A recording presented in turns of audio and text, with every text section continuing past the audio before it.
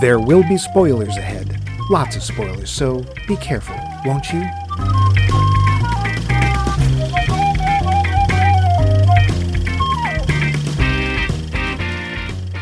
My, it's hot in here. I think I'm catching the vapors. Might I could do with a glass of sweet tea, set on the veranda, maybe listen to a bit of Jack Benny on the Zenith. A cool breeze would be mighty nice about now, and maybe a piece of chocolate pie. That is chocolate pie, isn't it, Max? I know it's your specialty. I admit to feeling a bit greedy today, what with the heat and all. You mind cut me a slice or two? I don't need me no whipped cream. It's delicious on its own. You know, you do make the best chocolate pie around these parts. How do you do it? You can tell me. What's your secret? Wait. Now that I think about it, I don't think I want to know. Instead, turn that dial to Max Mike Movies. Thanks to your suggestions, we've chosen to focus on chocolate pie. No. Yes, chocolate pie for everyone. Every movie ever made about chocolate pie. No, we've chosen instead to focus on Viola Davis. Now, I don't know about Max, but she's an actor I really need to learn more about. She is awesome. And so we will. We're starting off with one of her Oscar-nominated roles, Aibileen in The Help. Just in case, after 204 episodes, you don't know who we are, I'll introduce. Over there, making sure that all the I's are crossed and the T's are dotted, is Maraschino Max Levine. Give us a cheer, Max. I'll say, we've got a great show. And Get me a mint julep. I'll julep you later. And I am that guy on the other side of the room, Mike Luce. Yeah, these things get harder to write. We're going to talk about The Help in just a few, but first, we're going to hear from you. Poll question. We're listening. Not you. They're all being shy. Shut up. That's it. Shut up. I can think of nothing better. You witty devil. Shut up, Max. Show us another bit of the wit there, Oski. We asked other people, not Max, what is an older movie that you really love, but you know it could never be made today? You were polled, and you responded. Val Coons, longtime listener, first-time caller, posted, quote, Casablanca, because if anyone tried, they'd be tarred and feathered. Also, for some reason, Blazing Saddles comes to mind. Airplane, too. Casablanca is just one of those movies that should never be remade by anyone for any reason. Airplane has several scenes that I think would be no-nos today. When they're Peace Corps workers, for instance, the jive talk scene, and the parking zone couple talking about an abortion. Could you cut any of those or replace them? Sure, but it wouldn't be the same movie, end quote. Yeah, definitely true. Thanks, Val. Someday, we'll be related. Tyler Stewart piggybacked onto Val's answer with, quote, a long time ago, a friend and I had a conversation about remaking Casablanca with a much younger James Gandolfini or Bruce Willis as Rick. Thinking about it now, I'd like to see it expanded in a short series with other plot lines added. There are characters in the original I'd like to see more of, end quote. Thank you, Tyler. It's not exactly what we were looking for, but it is interesting. Besides, they did remake Casablanca. It was called Barbed Wire. No. Yes, it was. No. There's more. Yeah, I know. It was, in fact, so interesting that Tom Devlin, sticking his head in, pointed out that, oddly, there was a remake of Casablanca, sort of, as a TV series in 1983. Thank you, Tom. He then added, quote, do you mean because of changing social mores? I do think many movies are very much part of the times and wouldn't be made in different eras. 70s movies, for example, seem to have long scenes and really take their time setting up, end quote. Cool. Interesting point, yeah.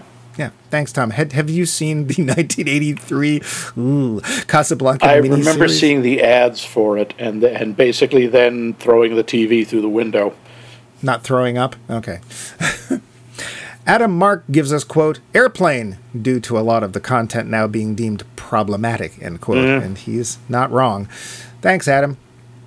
Nick Hoffman offered, quote, I don't think you could make Lawrence of Arabia today for a number of reasons. Economics, politics, and the general opinion that movies like this play Caucasians as saviors, end quote. Very, very true. Also, see our full episode on The Conqueror, or really the whole series on Whitewashed. Thanks, Nick. Dave, can I get a Dave? Dave said, quote, I would say either M or The General. No point in remaking either. The glory of these films is the accomplishment for the times, end quote. When I pointed out that we weren't really talking about remakes, he responded, quote, acceptable to who? Movies are made for profit. Pretty much anything goes, end quote. He then published a link to 2 movies called Inflatable Sex Doll of the Wasteland and Pink Flamingos. Okay, we got to give him that one. Then he threw in, quote, well, Gone with the Wind then, and of course, Birth of a Nation. Maybe the gods must be crazy if you need more recent. All of the President's Men comes to mind as the story has no shock value or dramatic tension. Yeah. Now it just seems like, a news report. Oh, that. How cute, droll. Oh, what's that? A president lied? No. Pardon me while I poop a brick. I can't argue with any of those things. Thank you, Dave. Yep. Dan Schaefer follows along with Dave. Quote, all the President's Men would be considered quaint these days, end quote. Also, Blazing Saddles. Absolutely. Many parts of it are, to say the least, problematic. Even those bits are pointed satire. I don't think anybody would accept them today, end quote. Thank you, Dan. It seems like Blazing Saddles and... Blazing Saddles seems to be the winner, or is it All the President's Men so far? But we have one more to go. And lastly, from the website, Snowy, or Vince, as some call him, gives us, quote, quite a few films I can think of wouldn't be made today. The silent film Pandora's Box has never really been remade, even though it's heralded classic. It also involves a woman who is sleeping with nearly everyone in her life, including the father of one of her friends, and the ending is still shocking to this day, and there just doesn't seem a way to handle it in a way modern audiences can get behind. The 2 others I'm sure others will be mentioning are Blazing Saddles, and Life of Brian. I'm actually surprised that he was the first to bring this up. Brian was hugely controversial when it came out, and the religious right was nowhere near as powerful then as now, and today they're heavily armed as well. I would count on violence if it was made today, end quote. Wow, harsh, but true words from up north. Can't really argue that. Nope, thank you, Vince. Well, Max, you opened this can of worms. How are you going to close it? Well, I got to say, I kind of go with the majority on Blazing Saddles. It's not just the rather prolific use of the N word, but there are things people may not always think of, like the fact that Mel Brooks is in red face as a Sioux Indian chief. Yes, which is again hilarious. It's a great scene. But he might as well be a Hakawi. Yeah, he might as well be. You couldn't make it today. You just couldn't. No. I was going to say, I'm glad Vince brought it up, is Life of Brian. He's absolutely right. That would, you might be able to make it in an indie film. It wouldn't get distributed in anywhere but like 3 theaters. Yeah. There are Wales, for example, did not distribute Life of Brian until 2008. Oh, so 50 people didn't see it? Oh, yeah. I'm sorry, Wales. there were certain counties in Ireland, it didn't get shown until 2014. Wow. Yeah, there were a lot of places just would not show it. Oh, what about me, you ask? Oh, I'm glad you did. Sure, why not? 204 episodes of this. Bumpy, get ready, would you? All of the above. I mean, I'm actually surprised that it took that long for Life of Brian to show up as well, because it's a pretty prime example. There's also obviously some TV shows. I know this is sort of bending the question, but like All in the Family, forget it. Oh boy, absolutely no. A lovable bigot, nope. But even some films that have a more innocent, and by innocent I mean they don't delve into everybody's daddy issues and stuff like that. Films like even like Forbidden Planet, I don't think you could make it the way they made it then. Now the monster would have to literally be ripping people to shreds on screen. People would, and anything like Tom talked about, where you actually take time to get to know your area, area, and characters. People don't seem to have time for that anymore, and it's kind of a shame. So, good question. Yeah, thanks. Good answers. Yes. Yeah, terrific answers. Thank you. Yes, we always thank you for helping helping fill our show with interesting and delightful insight. No, actually, we do appreciate it. Yeah. This week, we would love to hear your answer to a new poll question. Yeah, I know, something new, but it's okay. You can answer us in the usual ways, which we'll go over at the end of the show just to keep you tuned in. Yep, because we can't tell you at the beginning of the show, or we could get into very serious legal trouble. Very serious. And are you still there? Okay. Was there ever a film that you left feeling angry, and why were you angry? Anger, it's what's for dinner. Or something. What? But now, on to trivia. You had me up until the last line. Okay. facts. So first, some Viola Davis trivia. Viola and I have a lot in common. We were both born in the same year. Oh, okay. And by a lot, I mean that's it. Yes, although very few people realize Mike was born a poor black woman. That was Steve Martin and, was that The Jerk? Yeah. Yeah, okay. And yeah. She is one of the rare recipients of an Oscar, an Emmy, and 2 Tony Awards. She's almost got the EGOT. I know. I hope she gets the last one. Her Emmy came from working on a show called How to Get Away with Murder. Oh, that was, Shonda Rhimes. Yeah. Oh, I never watched that. It looked like it was too tense. The Oscar came from a movie called Fences, which was a movie made from a Broadway show where she won one of her Tonys. And the other Tony came from a show called King Hedley II. That's Hedley. That's exactly where I went with it, so. Viola is a graduate of Juilliard. You know, that Juilliard. No. In echoes of the character she plays in this film, Viola's mother was a maid as well as a factory worker and homemaker. Homemaker. Oh. Remember when that was an occupation? Yeah. Boy, I remember when there was the doll, Susie Homemaker. That's not okay. That means it's a real profession. Okay. Mm-hmm. Sure. Listen to... Yeah. Viola Davis went to prison when she was 2. What? Her mother was attending a civil rights protest and both were arrested. Well, Mom was arrested and Viola was along for the ride. I bet there's tons of cute pictures of her getting a lollipop or something from the cops, but whatever. I hope that was all. Yeah. Superheroes would come later, but she is the cousin of Luke Cage's Mike Coulter. Oh, all right. Yeah. And more to come. Now, movie trivia. Yeah. Budget, $25 million. Because, just take a guess. Was this popular or not? Yeah, I think it was. I'm going to say 60 million. 216 million. So The Help 2 must surely be on the way. The Helpening. Why the hell is Emma Stone's character called Skeeter? It's in the book, but not in the movie. It's apparently a nickname from her brother because of her very skinny legs as a child. He's not in the movie either. Yes, this, by the way, is one of the things that pushes this movie into science fiction. We are supposed to believe that Emma Stone is homely. That's one of my notes, but we'll get there. Good Lord, people. Yeah. She's ugly because curly hair, I guess. Yeah, curly hair glasses. Means ugly. But we'll get there. Bryce Dallas Howard, who plays Hilly, said she hung a photo of her character above her own commode as, quote, that's where she belongs, end quote. Good for her. Sissy Spacek, quite the actor Holy in her crap, own right. Sissy Spacek was in the... I did not see that coming. Yeah. Me either. She didn't want to be Mrs. Walters as she didn't feel there was much to work with. But she changed her mind when told that she could improvise.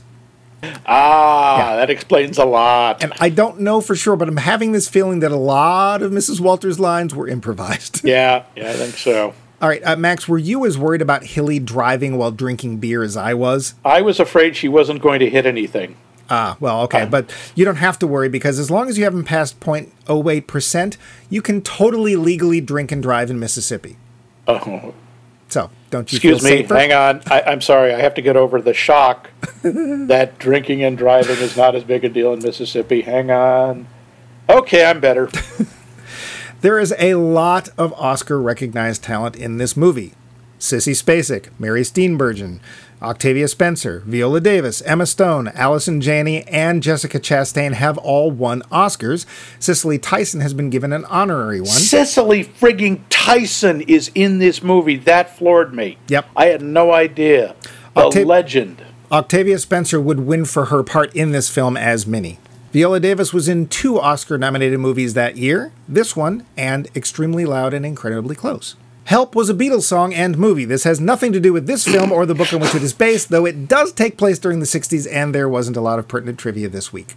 Okay. So, but, unless you know it, do you know any trivia, Max, for The Help? Just about the letter, but I thought you wanted to bring that up later. Right. The plot.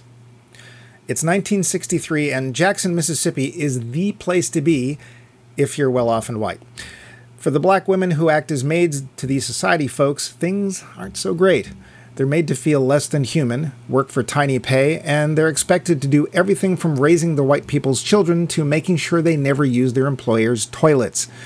One of the town's otter daughters, Skeeter, comes back from college trying to make connections with her old friends, only to realize that she and they have very little left in common.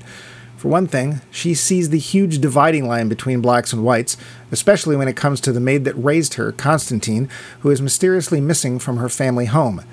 Digging a little deeper, the hometown is seen through clearer eyes, and Skeeter, who wants to be a writer, decides to try and collect the stories of the maids and their lives so that she might expose the inherent racism that exists both in her town and, really, the world. But there's a lot of danger in doing this kind of thing. None of the maids want to help, especially Aibileen, played by Viola Davis. When she has little left for herself since her only son has tragically died, she experiences the last straw when she's forced to use a bathroom made just for her out in the garage so that she doesn't poison that of the white family for whom she works. Slowly, Aibileen manages to convince her friend Minnie, who's also going through some rough times, to talk to Skeeter, and soon it's a torrential flood of maids who also want their story told. The book is written, and intimate stories of what it's really like to work for the nice white people is being read by any and all. Will there be repercussions for the writer or, even more importantly, those who spoke up? There are side plots galore, mostly for the white folks in this star-studded tale. The film. Max, I always ask this at the beginning. Had you seen this when it came out? I did not. I heard about it. I knew about the book. I didn't read it. I didn't see it. Right. You haven't read the book since then either, right? No. Okay. I just wondered. I hadn't either. Hadn't seen this film. I will admit it's not the sort of thing that's generally on my radar, but when one of our, I can't remember who actually suggested, it was either, I believe it was Becca Pelkey or my sister suggested Viola Davis. It was like, we looked it up and this movie shows up immediately. Yeah, and it's like, I don't know enough about her, and I should. And I'm glad that I watched this film. Let's talk, if you don't mind, about the acting. Wow. What the cast in this. Yeah. And I got to say, one thing that's a minor character, I did not recognize Jessica Chastain as Miss Celia. Where do you know her from? Because I don't know her. Zero Dark 30. She's done a ton of stuff. What the hell? She tends to play like really tough, badass characters. Wow. Then, because she's not that in this movie. Oh, yeah, like Molly's Game and Interstellar. Okay. Huh. Oh, that's right. She's also the bad guy in X-Men Dark Phoenix. Ah. Yeah. And she is a totally unrecognizable character in this. She's, very sweet, very open, kind of ditzy. Yeah. Well, then that speaks really well to her talent. Yeah. I really liked her as a character. She plays this woman named Celia Foote, who there are issues with the hierarchy in local white society, and she also lives well out of town. Yeah, which is apparently a big deal. And she's white trash, and that's how she's described. She's white trash, but she married a rich guy. They treat her that way, but she's not. She did get married because she was pregnant. She's from a place called Sugar Ditch. Sugar Ditch, for all you know, might be the Paris of the Midwest. I'm going to go way out on a limb and suggest it is in fact not. I mean, I suppose the word ditch is in the name of the city, but yeah. But she's also the nicest of them. She is, and she honestly just wants to be friends with people, and she may not be the brightest person in the world. She has a lot of troubles, which is one of those very interesting side plots I was talking about. We'll get to those a little bit later. Yeah. Emma Stone also tends to usually play a rough, doesn't take any crap kind of character, and she does have aspects of that, but it's a very different approach. One of the things I really like about Emma Stone, she's got actual range. She can do kind of goofy comedy. She can be the tough girl. She can be the sort of fragile one. I mean, hell, this is another Oscar winner from A La La Land, the almost Oscar-winning movie. Oh, Warren Beatty. I know it's not your fault. She's really good in this. She's very compelling as a character because you can sit there and watch her. Basically, you watch her eyes open as she comes back to a home she thought she knew and realizes she did not know at all. Especially when she finds out that the maid of their family, Constantine, is no longer there, and she's told that Constantine went off to live with family, and that's what happened, and finds out that that's not at all what happened. No. Her mother was Allison Janney, another Oscar at least nominee. She played Tanya Harding's mom in I, Tonya. Okay. And she's terrific. Most people know her as CJ from The West Wing. Okay. But she is really good. And I have to say, she has a redemption arc in this that I don't really feel is earned. I was just about to say the same thing. And Yeah. I don't feel it's the actor's fault at all. I think that they're trying to shove a little bit too much in. Yeah, they didn't give her enough time for that. They didn't give enough screen time to that part of it, which is all right because that's not what we should be focusing on in this story. But this is not a short movie, by the way. This is almost 2.5 hours long. No, and we'll continue with the acting, but I will say real quick, the pacing is really good. I was never bored. So it's not actiony really at all. No. But it was very well paced, so I'll give them that. Bryce Dallas Howard does loathsome. She's great. Thankless job as Hilly Holbrook, who is the leader of the town White Women's Brigade. Yeah, basically she's head of the Ku Klux Klan Ladies Auxiliary. And I have to wonder about an actor who takes on a part like that, knowing full well this is somebody that not only am I likely to hate, but everyone watching this is supposed to hate. It's like people love to play villains. Villains are always the most fun. But she's not that kind of villain. No, she's not theatrical. She's not melodramatic. She's just an absolutely horrible. I like what Abilene at the end says, "You are a godless woman." Yeah. And for that time and place, that was so perfect. Yeah. I also appreciate this one point where she says, "Aren't you tired?" Basically, aren't you tired of hating? Which is, she doesn't say that, but that's what's suggested. Aren't you tired, Miss Hilly? Yeah. And for the most part, that is the white women of the film. But there's two really outstanding actors here that play two main black maid characters, and that's Octavia Spencer, who I adore as Minnie. She's so good. She's a hoot, and she's a lot of fun, and she has a lot of pain, and it's all there. I gotta say, I like Viola Davis a little better in this. I think her performance is more subtle. Oh, yes. She has this incredible quiet strength, and yet this terrible, crushing weight on her, this despair that she won't give into, but you get the feeling she's this close. I think there's moments where you see her sort of light up, and you see that she probably was a lot more like Minnie at one point. But since the death of her son, and we don't really find out what happens to her husband. But she's got nothing else in her life, and she's taking care of other kids. And it's very obvious, and this is one of the most painful things of the film. It's very obvious she loves these kids. Yeah, they might as well loves the white children that she's raising. Yeah, and what does she do? So the daughter of the woman she's with, she continuously says pretty much every day, "You're smart, you're important." And what was the other third thing? You matter. You matter. And because the mother has basically left everything to her. The mother suffered apparently from really serious postpartum depression that never seemed to go away, and she didn't connect to the daughter because the daughter isn't what she wanted. She's not thin. The daughter, I'm sorry, looks healthy. She looks like she's going to be a lumberjack or something. She looks strong and fit.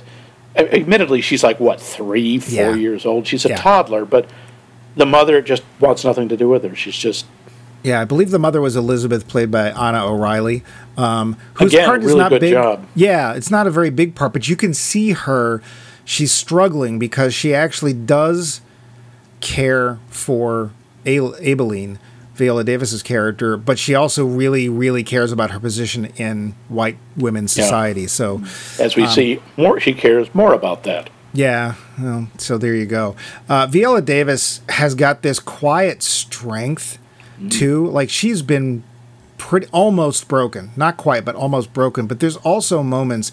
She also has this amazing fear that you see her master, because when Skeeter first shows up at her house, she's just she doesn't know what to do. She's like, I've never had a white person in my house. I'm not supposed to. I could be arrested or killed because you're in my house.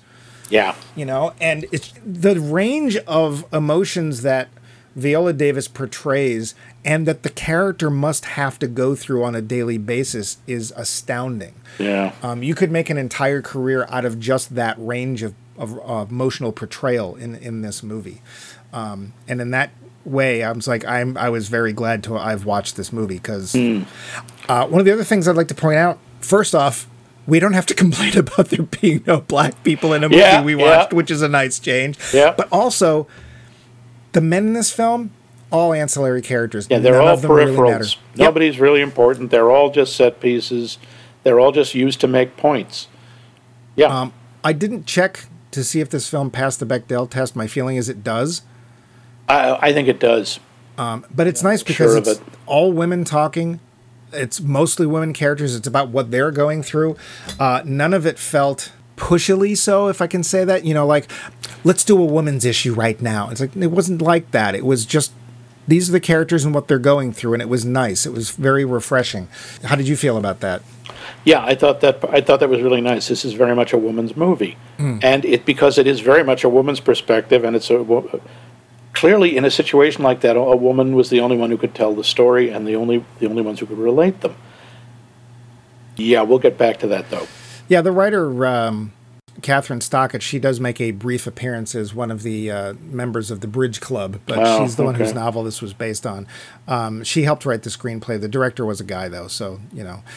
But I will say, unlike, was last week Rough Night? I can't remember. No, Last week was Lucy, no, that's right. Lucy, 2 weeks ago was Rough Night. Yeah. Unlike Rough Night, which was directed by a woman, felt like a movie that was like, oh, I think this is what girls sound like. I'll just do this.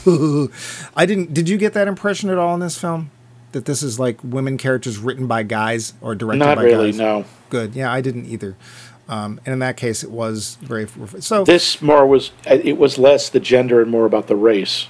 That, yes. Although, because the guy characters aren't there much, there's a little bits, and we still... It's still obvious that the guys are in charge when they show up. It's like we do what husband says or whatever. There's an aspect of the maid's life that that isn't addressed at all. Yeah. That we can talk about later, but yeah. Cicely Tyson is in here very briefly. She was 86 when she made this movie, and I am sorry, she walks away with the scene. It is one of many heartbreaking scenes in the film. She has almost no lines. It's all done physically. It's all done with her facial expressions, and it is you're right. It's heartbreaking. It is just so painful to watch. It's not very long. Yeah. And this is another sequence. This is a flashback where basically Skeeter's had enough and confronts her mother and says, I need to know what happened with Constantine, because she's written this book of stories of the local maids, and her potential publisher has said, yeah, you need one more story. You need your story of growing up with a maid. And how she was in effect raised by a black woman. Yep.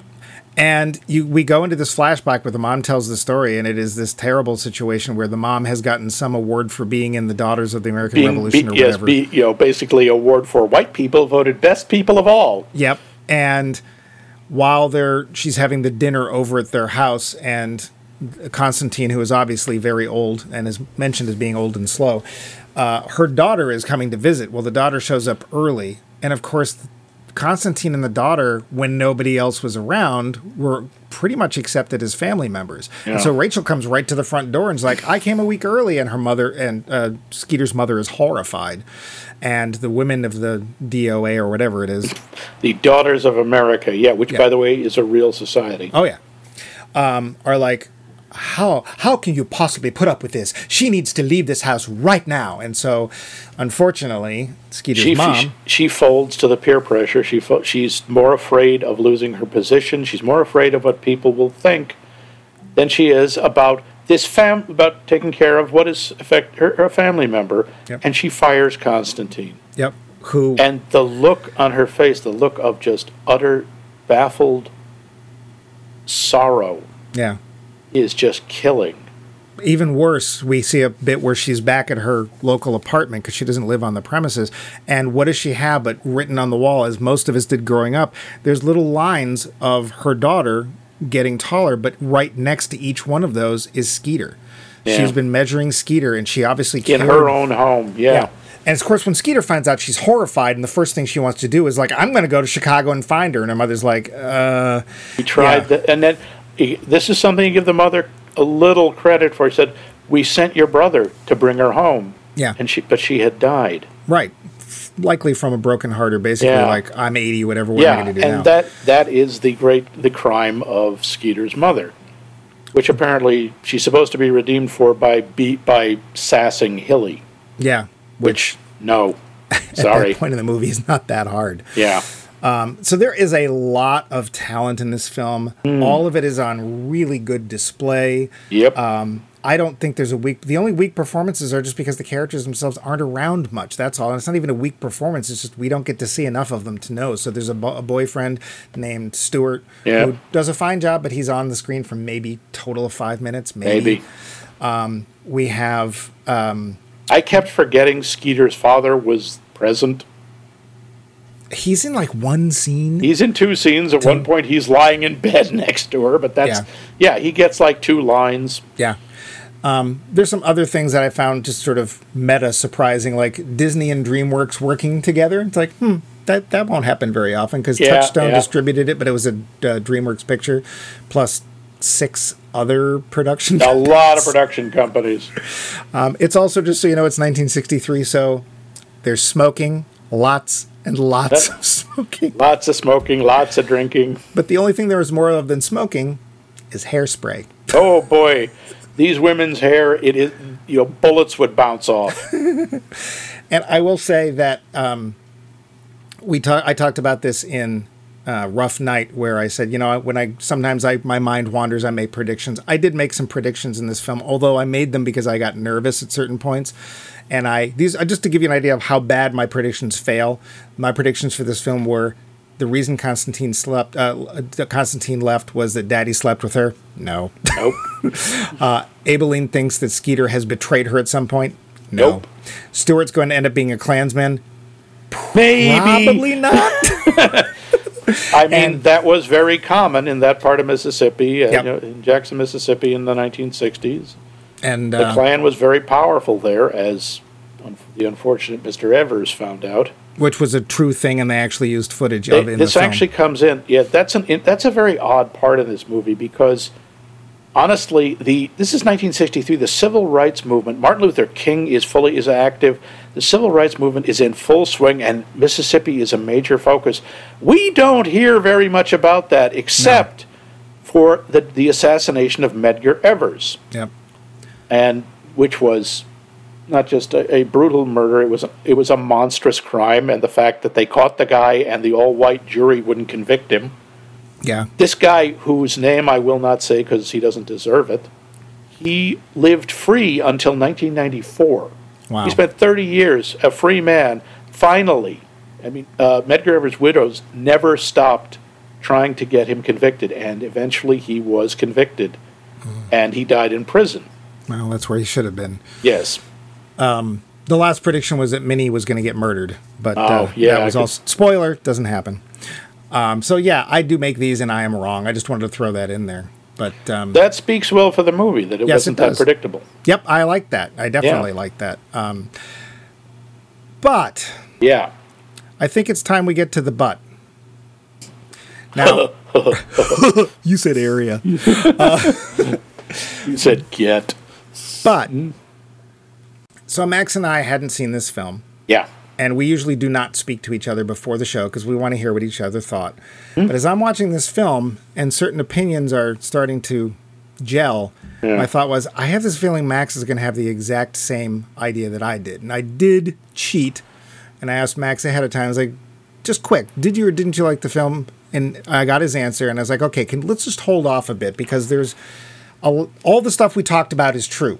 The performances are great. Absolutely. The pacing is great. The direction is really good. Visually, it's really nice. It's really well done. Yeah, it's very bright. Yep. And you never know what time it is, or what time of year it is, because time passes strangely in this film. Like, oh, I'm pregnant, doesn't show. Next scene, I'm 3 months along. Okay. Yeah. But whatever. In general, this, if you haven't seen Viola Davis in a film, this is a great introduction to her, and honestly, to any of the other major women in this cast, because they're really good.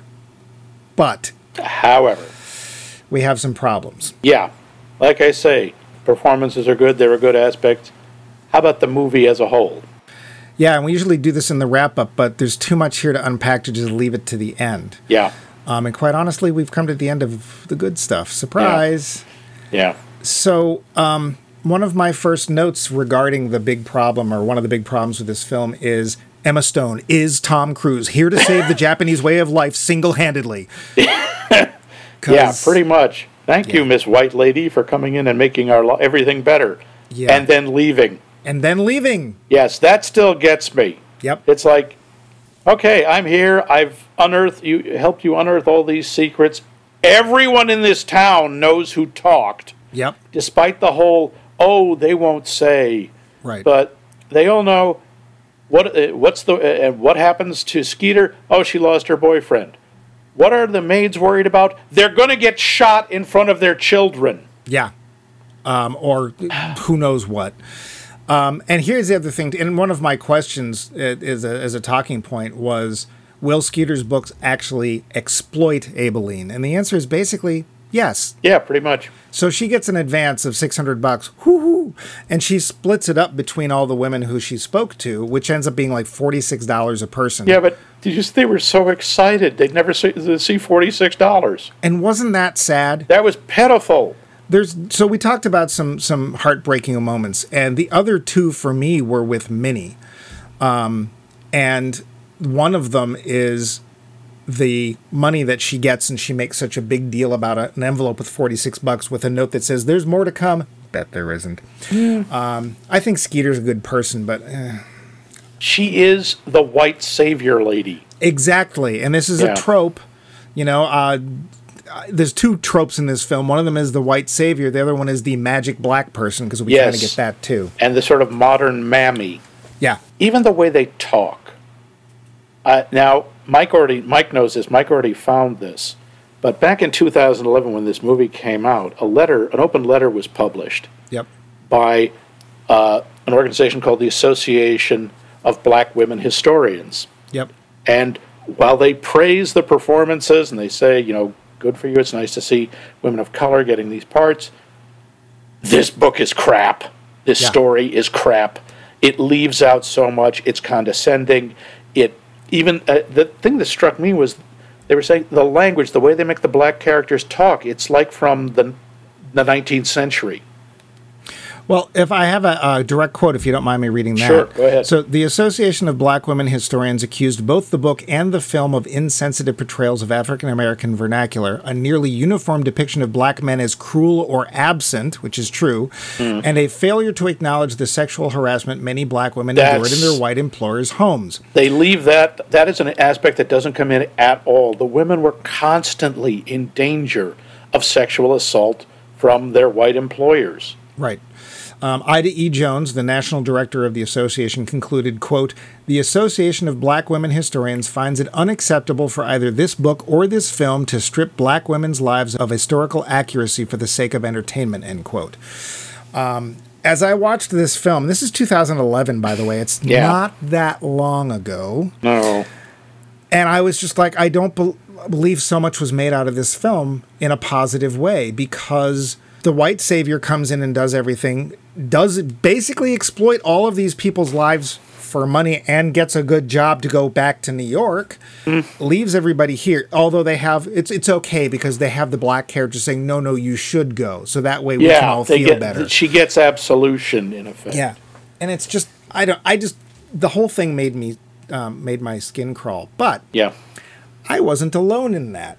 I did a little bit more research and found out that Viola Davis decided that she was not a fan of the movie because of its white savior overtones, and she's been quoted as saying, quote, "I just felt that at the end of the day that it wasn't the voices of the maids that were heard," end quote. She said, quote, "I know Aibileen, I know Minnie, they're my grandma, they're my mom, and I know that if you do a movie where the whole premise is, I want to know what it feels like to work for white people and to bring up children in 1963, I want to hear how you really feel about it. I never heard that in the course of this movie," end quote. Bryce Dallas Howard, who plays the villain of the film, says that she too would not agree to be in this film today. And it's a shame, because this film isn't really about Aibileen and Minnie and the maids. It's really not. It's about Skeeter, and it's about Elizabeth, and it's about Hilly Holbrook. And Celia, yeah. Yeah, it's about what happens to the white people because of what's going on with the black people, more or less. And even some of the positive stuff, it feels so condescending and also out of left field. One of the sort of subplots is Minnie is working for Celia, the outsider, and Celia, first off, treats her like she's a friend. Celia doesn't know about the hierarchy. She doesn't understand she's not supposed to eat at the same table as Minnie and absolutely refuses not to, which is nice. But she also doesn't want her husband to know that she's hired a maid. Right. Not for racist reasons, but because she wants him to think she can take care of the house. Right. Turns out, that's Mr. Johnny, and it turns out he knew from the beginning because the food got better overnight. Yeah.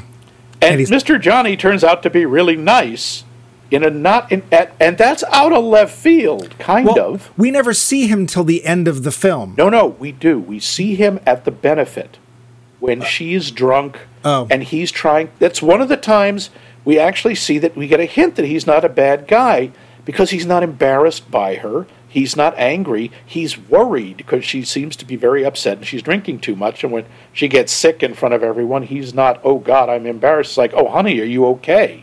Yeah, but it's a blink and you will miss him. It is, yeah. I mean, honestly, when he showed up the second time, if she hadn't said who he was, I didn't know who he was. I didn't recognize him for the earlier scene. Well, Minnie has bags of groceries, and she's walking back to the house, and this guy drives up in this red Corvette, and I don't know about you, but I was thinking, oh, no, here it comes. That's what Minnie's thinking. That's what I thought. I thought, oh, no, she's going to get attacked. Oh. And he leaps out of the car, which not the best thing to do. No. And he's like, no, it's fine, it's okay. She's grabbing a tree branch, because that's the, honestly, we're laughing. No. But that's actually a really awful moment. Yes. Because it is played for comic effect, but that is very real. He could have been there to kill her. Yeah. And he could have got without any kind of reprisals or rape her or anything. Yep. But it's played for humor.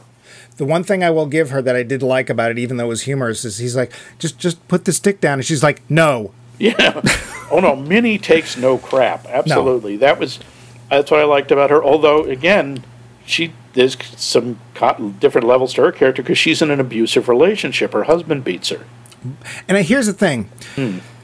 I don't disagree with the portrayal of black men. There's one black man that we really see at all. He works a lunch counter and he takes Skeeter's order and he basically tells Skeeter to go home because for reasons that by the way, there's a bunch of maids ready to talk to you in his household. He thankfully does not say that. That's it. That's all he does. Yeah.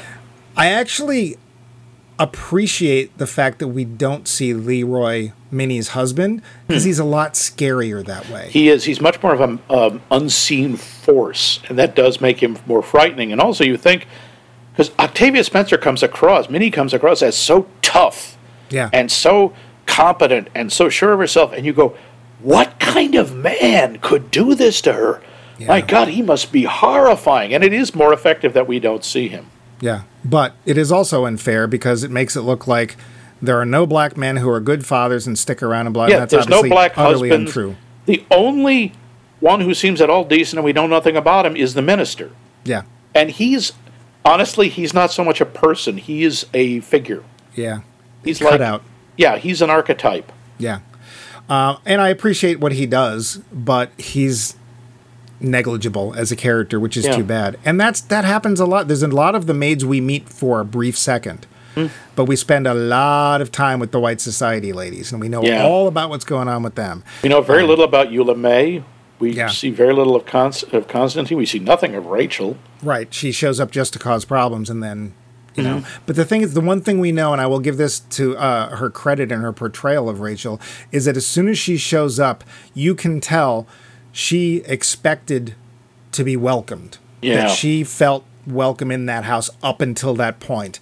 And basically, and this is a part they don't focus on enough, she finds the boundary where, oh, we're friends, we're part of the family, until. Yeah, up to a point. And then there's that wall. Yeah. And it's my guess that this is one of the things that the group of Association of Black Women Historians is talking about. Yeah. Where it's like you're not... Or also Viola Davis, where she says, you're not telling us what we're supposed to be hearing. That's one of the things that we would know more about if this movie was actually about the maids, but it's not. Yeah, and we do have to, Abilene gets fired at the end, and what's going to happen to her? Well, and here's the other thing. Do you believe, this was one of my talking points, do you believe that Minnie is not going to feel repercussions from this? Oh, of course she is. They all are. Yeah. I mean, when that moment when she's just terrified and saying, "What are they going to do? Are they going to burn our house? Are they going to shoot me in front of my children?" Yeah. It's like, are they? They might. That happened.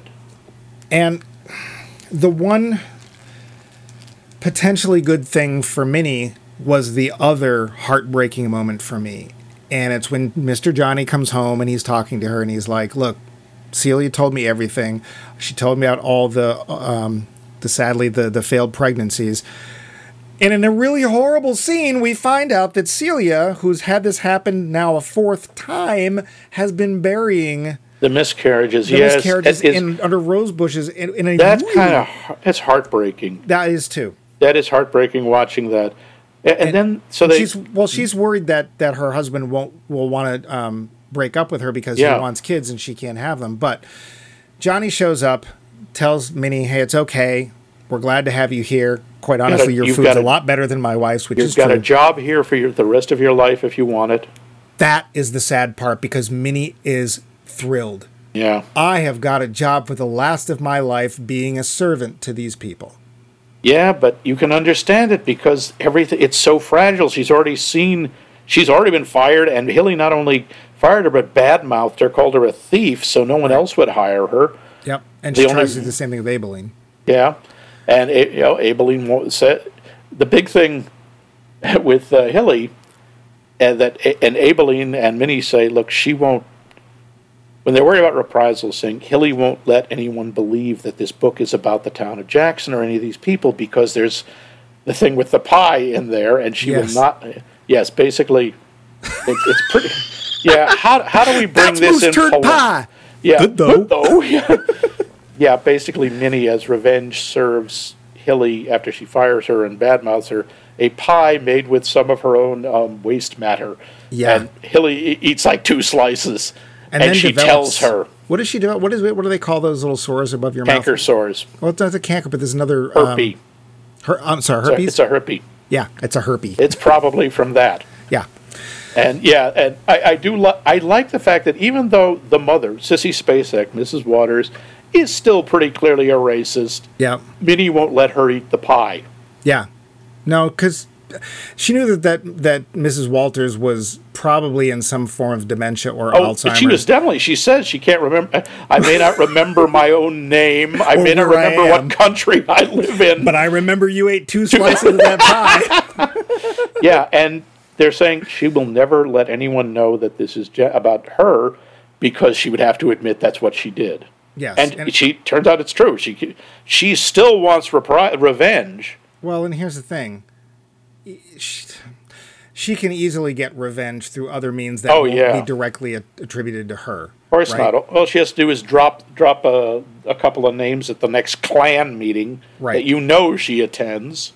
So she's been given this job for life, which thrills her. And to me, that was just one of the saddest things. It's one of the saddest things since a woman named Tracy Chapman wrote a song called Fast Car. If you don't know that song, the poor woman, who I assume is Tracy Chapman in the song, her dream is to live in a house. That's it. Yeah. That's it. That is as high as she can look because of where she is and what's going on in her life. To me, that is one of the most soul-crushing songs ever because it's, I want to be an astronaut. I want to live. That's it. I would be content with a house, but that living in a house seems to be an amazing goal that she would never be able to attain. And it is so sad.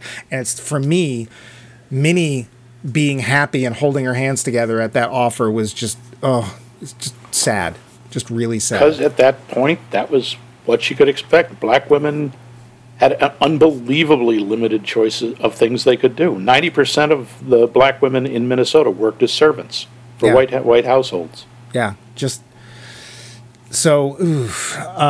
There is a lot about this movie that makes me want to punch it in the face. I'm sorry, it just does. Yeah, and it's so it was surprising. In 2011, as sad as I wish I didn't have to admit this, but it was surprising. It shouldn't be, but it is. No. I did like the characters. I thought there was a lot of good storylines. There was too many. I thought that what was there was well done, but again, most of the interesting storylines happen with the white people. Yeah. And we don't get, okay, we know that Abilene's son died tragically. She tells the story. That's another heartbreaking moment. Oh, Lord. But we don't see it. That we just get to hear. And then that's part of the nature of the movie. The movie's about stories. It's about a narrative. Well, but we see the pie scene. We do. Well, but we don't have to see all of them. I think the idea is these are people who want to tell their stories, and they can't really show them. No, but they've been denied a voice. But Abilene, I think, is meant to be as central a character as is Celia or Hilly. And in that case, because her past background isn't filmed and we don't see it, to me, it keeps one of the things that keeps her from being as more present a character than she is. I think she should have been. This is a pointed talking point question, Max. Who is this movie meant to make feel good? Why, it's made for white people, of course. Because white people fix everything, and now there's no more racism ever. That was one of my notes. Yeah. Because literally, Abilene holds her head proudly at the end of the film after she's been fired, after she's torn herself away from this little girl that not only does she love, but she knows her mother will never give her the chance or the love that she needs. And she walks into the sunset. Literally. Like this is a good thing. Yeah. And the little girl is pounding on the window and screaming her name. Yeah. And it's like, it is incredibly sad, and it's supposed to be an uplifting moment, and it's like, no. That was an aspect I kind of wish they talked about more. It's fascinating. These black women are raising these white children. Yep. And the children love them. Mm-hmm. And then they turn into their parents and treat them the same way the parents have treated them for hundreds of years. Yeah. God, that story about, I can't remember. There was one maid, it's her only story, how the French family, she was left in a will to Jolene, work. Yeah, to work for Miss Jolene, even though she wanted to work for the other sister, because everyone just assumed the family and Miss Jolene owned her. Yeah. Oh, good God, what century is that? It's 20th, as it turns out. Yeah, I know, but... yeah, it's... 100 years after the Civil War.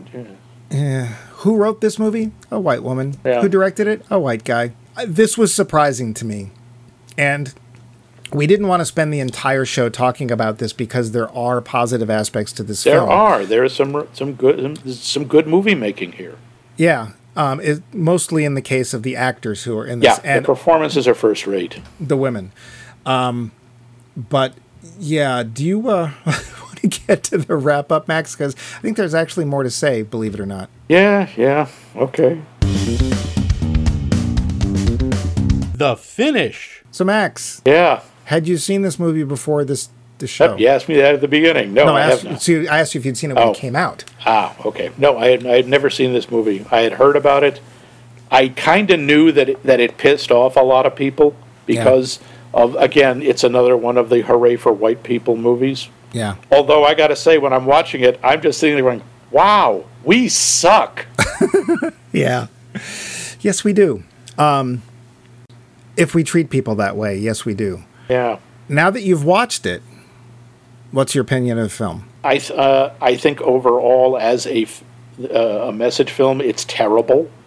I think it's an example of the kind of movie that we should just friggin' stop making. However, as an example of a movie, it's really well done.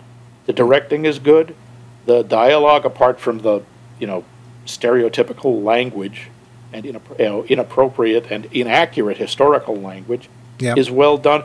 And the acting is superb. Mm-hmm. The acting is, as they say, top drawer. All of the women in this.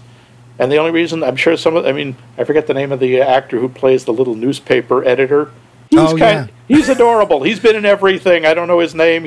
I think he was in Midnight in the Garden of Good and Evil, wasn't he? I don't remember. He's this little Southern gentleman sort. Yeah, he's mostly he's sort of like an early Lou Grant, except shorter and Southern. Mm-hmm. The men are just irrelevant in this, which is fine. that works. Yeah, I didn't care. Yeah. I didn't miss them. Yeah, the actress are terrific. The movie makes me want to punch it. So I have two questions I want to throw in here real quick. What if this film, instead of having been made in 2011, what if this film had been made in 1964? Honestly, I think that would have been a lot more effective. I think that would have been revolutionary. Right. I agree. Yeah, it would have. In fact, I don't think it would have been made in 1964 because it would have never played in the South. And that, of course, leads me to one of the answers to this week's poll question that I didn't want to give because I didn't want to give anything away. But this is the kind of film that I hope wouldn't, even though it's 11 years ago, wouldn't be made today. I think it would. I just would hope it wouldn't. But you would hope, but the white savior trope is very strong. I know. And it keeps cropping up. Yeah. And they try to hide it sometimes, but it keeps cropping up. Oh, they usually don't. Especially when Tom Cruise has to save Japan. But the other question I would ask is, what did you think about Bob Dylan showing up all of a sudden? That was kind of jarring, considering we're getting like Chubby Checker, and I get the idea. It's like, sure, the times are a changing, and it's 1963, and he existed then. I mean, it's about as poignant as me saying, the Beatles had a song called Help. Yeah. It's like as connected. It didn't fit. That was oddly the one part of the soundtrack the rest of the soundtrack is fairly unobtrusive and it works. Yeah. That was just like, okay, no, you're really trying to shoehorn that in, and I don't think it worked. Yeah. I was like, why is the Zimmerman here? Yeah. But what about you? What did you? Now, you had never seen this. No, and I am glad that I did. And here's the thing I take away from it. Like we've just been discussing for the second half of our show, this is a white savior film about how white people swoop in, save all the poor black people, and there's never racism ever again, and nobody else is ever going to get hurt because of what they did in this film. Yeah. And they made lots of money, and blah, blah, blah, blah, blah. And I talk about rose-colored glasses, and I can't help but wonder, the woman who wrote this and the guy who directed it, do they really just not know? I don't know. There's no way for me to know. There's no way to know. The performances are great. It's actually great seeing a movie with mostly women characters where they're not all sitting there. There is one character that's Skeeter. They're trying to push her to get a husband. It's pretty obvious that she doesn't want one, but that's not in any way the main thrust of the story. It's women dealing with many different issues. Some of them are, in her case, getting a job, which she wants, and she wants to excel. She wants to not be a housewife. We're dealing with this poor woman who's got miscarriage after miscarriage. We've got the society. We've got all these different things that aren't just a man, which is nice. Yeah. I do kind of like, there was one little scene between Skeeter and her mother, and most of the scenes are just irritating, where her mother is trying in a very 1963 Southern way to ask Skeeter if she's gay. And I'm sorry, that was friggin' hilarious and just creepy at the same time. You're like, are you having unnatural feelings about girls? Because there's herbal tea that'll take care of that. Yes, there's a cure for that, a root tea. Yeah, I didn't know how much I believed that, her coming at her so daintily about such a subject, or even bringing it up at all in 1963. I don't know if she would have brought, honestly, I did believe it, because clearly she was so desperate for Skeeter to be married, to get a husband, because that's what's expected, that she, I think, would have explored anything. She would have tried to come up with anything if she could come at it with a possible solution. Yeah.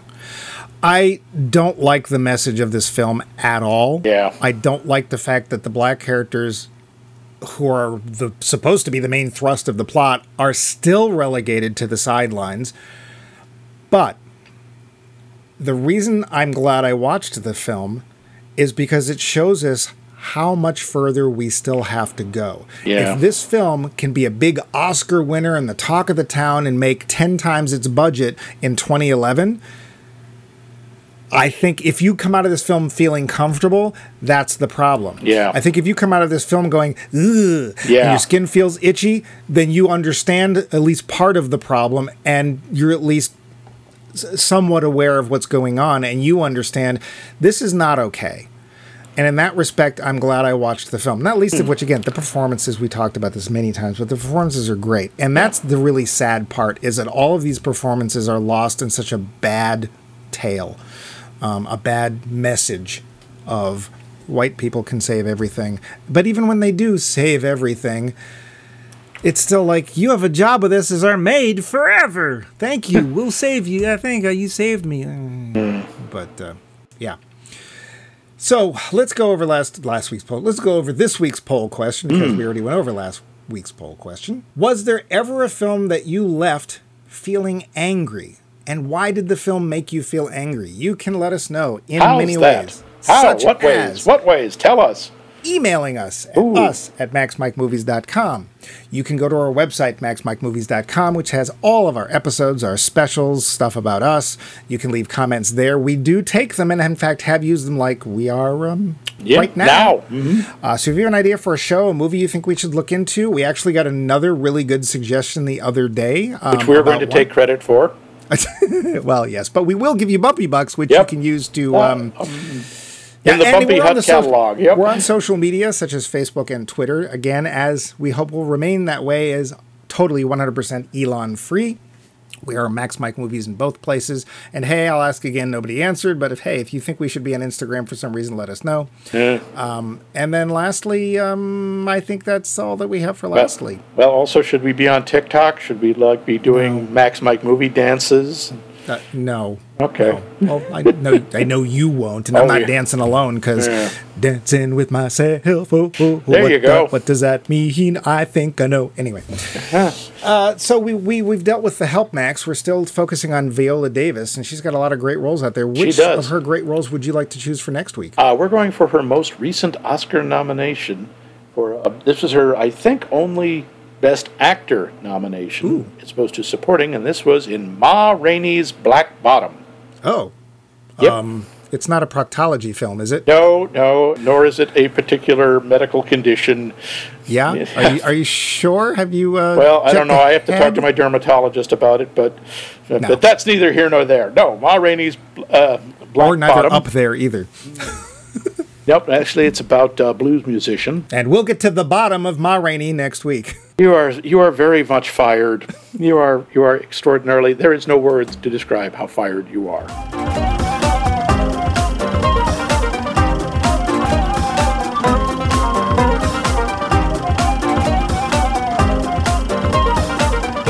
This has been a co-production of The Voice of Max and The Movie Wrench.